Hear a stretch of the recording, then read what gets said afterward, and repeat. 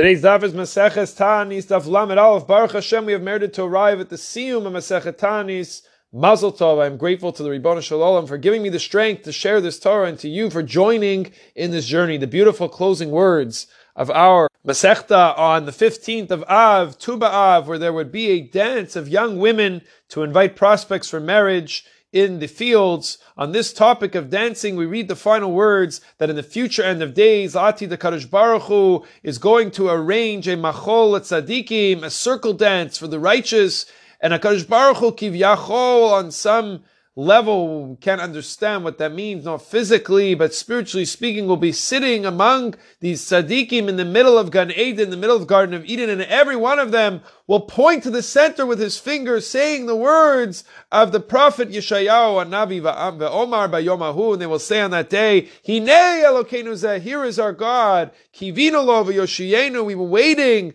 to be for the salvation, Zeh Hashem, this is our God, Kivinu Lo, we've been opining, we've been waiting, we've been hoping. We will celebrate and we will rejoice in his salvation. Chavetz Chaim and many others of the tzaddikim over the generations looked at this final lines and noted the idea of the circle. What is the idea of a circle? Everyone around the circle, that center point, are equidistant from the middle to the middle. The message about tzaddikim is that they each have their own pathway, they each have their own derech in Avodat Hashem, as long as it's directed to the honoring of Hashem. They all have a pathway for connection. The way Rabbi Akiva Eger, who was asked by his grandson, Rabbi Leibel Eger, Rabbi Akiva Eger, we know them, the greats of the Lithuanian way, the Litvak way, and Rabbi Leibel Eger's grandson, who became a chassid, became a Kotzker chassid, he once asked his grandfather, what is the meaning of this? We have all kinds of different pathways. So his grandfather said is that tzaddikim aren't going to stand in a circle pointing to the middle, but what will happen is it'll be made clear to everyone who was a righteous person, and that each path could be coming from all kinds of different backgrounds. Each path is really one at the center, all directed to coming close to Hashem. I saw a beautiful story in the Daf Digest from many years ago. Someone from Lithuanian stock was approached about a match for his daughter with a young man who was a chassid. Although this bothered the prospective father-in-law, the young man in question happened to be an exceptional scholar and was known to possess profound fear of heaven, Yirat Shamayim. The girl's father decided, I'm going to go discuss it with the Brisker Rav, one of the leading Rabbanim of the time. After hearing about the perceived advantages and disadvantages of the young man, the Brisker Rav said, nowadays, what's the real difference between a chassid and a misnagid anyway? Is it just that the chassid makes a lachaim after the fish at the Shabbos meal? Is that really such a terrible thing? Such an insignificant detail should not concern you in the least.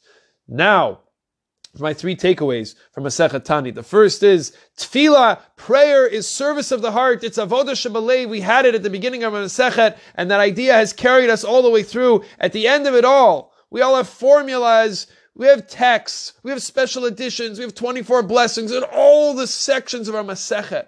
Specific readings, specific verses that we read. But we saw it time and again. A few simple words. This tzaddik, that tzaddik, they just stood before Hashem with a broken heart. Smashed the heavens open. Let's remember to put our heart into our prayers. The second takeaway. Fast days are only useful if they make an impact on us. If there's a change in our hearts, an inspiration for us to do teshuvah, for us to repent and better our ways. That's the bottom line. After 30 pages, the rabbis banging it over our heads and saying, hey guys, wake up. The purpose of the fat days is not to make us suffer. They wanted us to live lives of introspection and growth. And the third takeaway, we are nowhere. We are nothing without our community and without our leaders.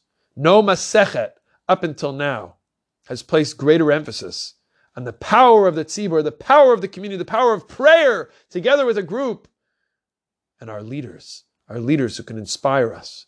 The message is we are called on to be part of something, to be part of a group, to be part of a tzibur, to be part of a kihila, something bigger than ourselves, and attach ourselves, of course, to inspiring people who can lift us up.